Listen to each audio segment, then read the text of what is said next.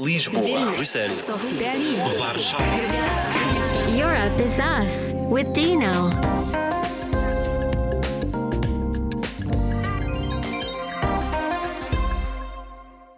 Europe is us, but who are we? Stay with us and you'll find out. I'm Dino, a Slovenian journalist working at Euronet Plus, a radio network bringing you this podcast, and your host. Today's topic, holidays. Today's guest, Katica Nišavić from Montenegro. Katica, what are your plans for this summer? My plans for this summer? Okay. Well, since I live in Montenegro, what we always look forward to is going to the beach, like visiting all those destinations at the coast as well as to the north.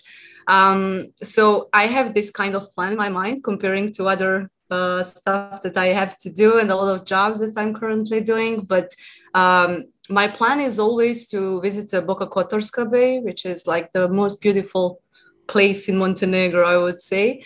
And also to find some maybe hidden gem at, like, let's say in Etna village at the north of Montenegro. I always search for new places. We are such a small country, but again, we have a lot of undiscovered destinations for sure. And what is worth visiting in Montenegro in your opinion? Oh, that's a tough question. It really depends on the interests of the person who's visiting. And the preferences as well. So of course, Podgorica is capital of Montenegro, so it's definitely on the list. But I would definitely say that there are a lot of other places that would describe Montenegro better, like going to the coast, as I said, Boka Kotorska Bay, with all this Mediterranean way of decorating the houses and, all these hidden tiny streets, and also the north with old people in villages and their traditional way of cooking the food and stuff like that. So I think this would be the best way to actually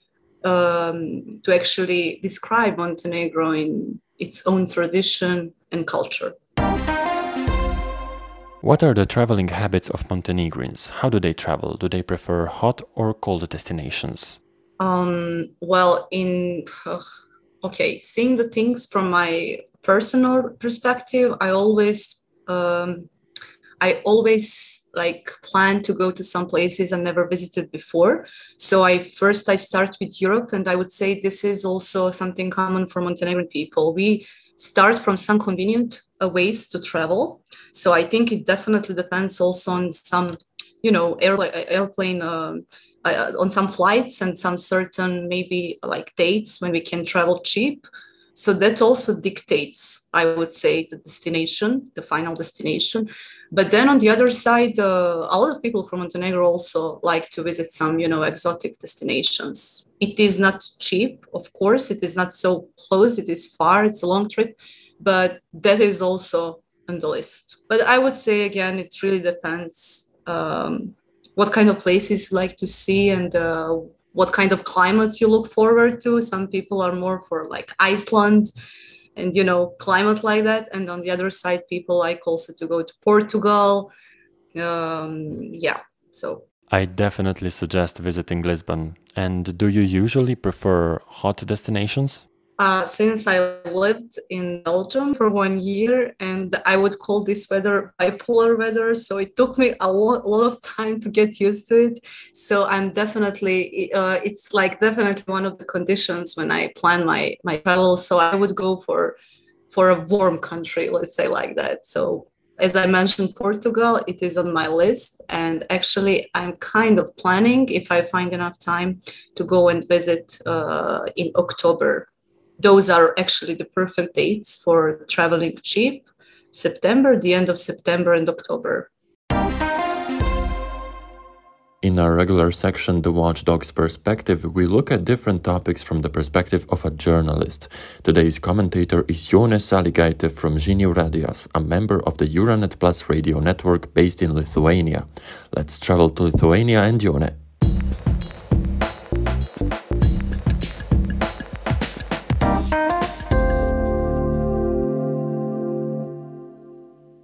The pros of mass tourism probably includes cheaper ways of traveling. It is also usually more relaxing, easier and safe, but I think that it excludes the experience of the uniqueness of the country. It is much more entertaining to live like a local for a few days, to see some unique places, to surround yourself with local people, also hear some other stories about the site, and get the actual vibe of a different culture.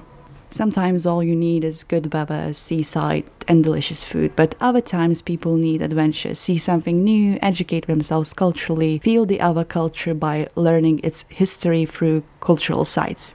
I would suggest visiting the Hill of Crosses in Lithuania. For some, it's the horrific scenery, and to others, a religious monument. And the experience is interesting in both ways. Also, I think it is a must to see the sand dunes of Akroni and Spit, especially during summer. These are the highest drifting dunes in Europe. Lithuania's capital, Vilnius, is also full of stories, but probably the best place to see is its part called Užupis. Created as an art project, Užupis also has its own constitution, a government, and it even declared itself as an independent republic. This part of Vilnius is full of different architectural styles, sculptures, and surreal art projects. Katica, a few personal questions for you. What is your favorite memory? I think it was definitely my first solo trip to Colmar in France.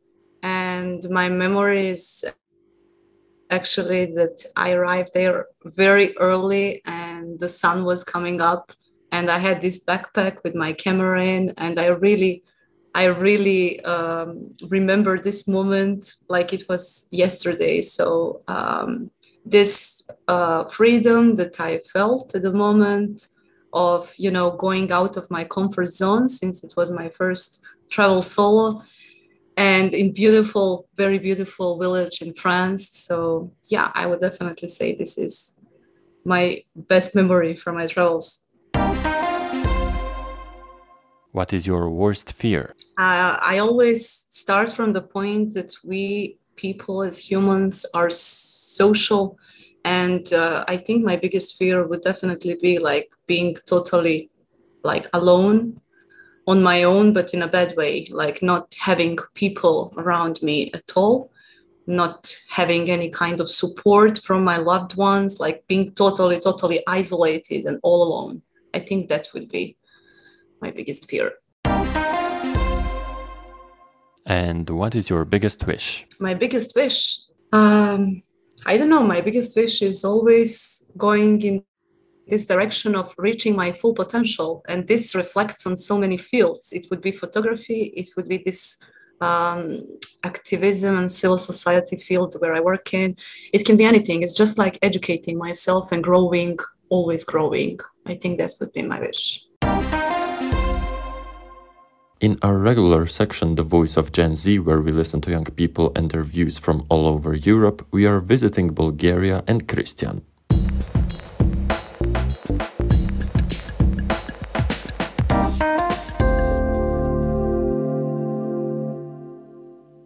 За мен стоенето на плажа за 2 седмици или по-малко не е метод, по който аз релаксирам. For me, being on the beach for 2 weeks or less is not the way I relax. Something I really like are the kind of excursion trips where I grab my backpack and start walking from place to place. My dream is to visit as many places as possible in Europe, traveling by train, meeting new people and getting to know new cultures. Fortunately, the EU allows us to travel unlimitedly within the European community. I'm one of the few young people in Bulgaria who love to travel by train, and in particular the Bulgarian trains. There are many reasons for this. Of course, transport in Europe, rail transport in particular, is much better developed, much more precise, but somehow I miss that romance of traveling by train. Not to mention that rail transport is the most ecological option. Apart from the fact that you enjoy beautiful views, as there are in Bulgaria, you protect the environment, since the railway transport in Bulgaria is almost entirely electric. We also meet fellow travelers that I call train buddies. И отделно от това се срещаме с нашите спътници, които наричам влакови приятели. Have you ever heard of EU air passenger rights? For example, if your flight is cancelled, you have the right to choose between reimbursement, rerouting, or return. You are also entitled to assistance at the airport. If you were informed of the cancellation less than 14 days prior to the scheduled departure date, you have a right to compensation. But compensation is not due if the carrier can prove that the cancellation is caused by extraordinary circumstances, which could not have been avoided even if all reasonable measures had been taken. Katica, did you go through any bad experiences while traveling around? Well, first, what I really like to do, I like to travel solo too. So I go, as a part of the group too, but I really like traveling solo. But this is actually kind of planning that takes, some things to consider in advance. So once I had a situation, but I think it's just something very random and typical that can happen anywhere. So I was in Bologna in Italy, and since I'm a photographer, I usually have my, camera equipment with me and stuff. And I was like wandering around and taking photos in those tiny streets and passages that I really like. And then I noticed that someone has been following me. So these situations are a bit we should definitely be aware of this, especially if we are women, So it is tough. But then I had to improvise. So I just came up with the idea to just go accompany my friends, and they can, accompany me close to my hostel, which I did. So everything was fine at the end. Those are, let's say, one of the situations, but that can happen anywhere, definitely.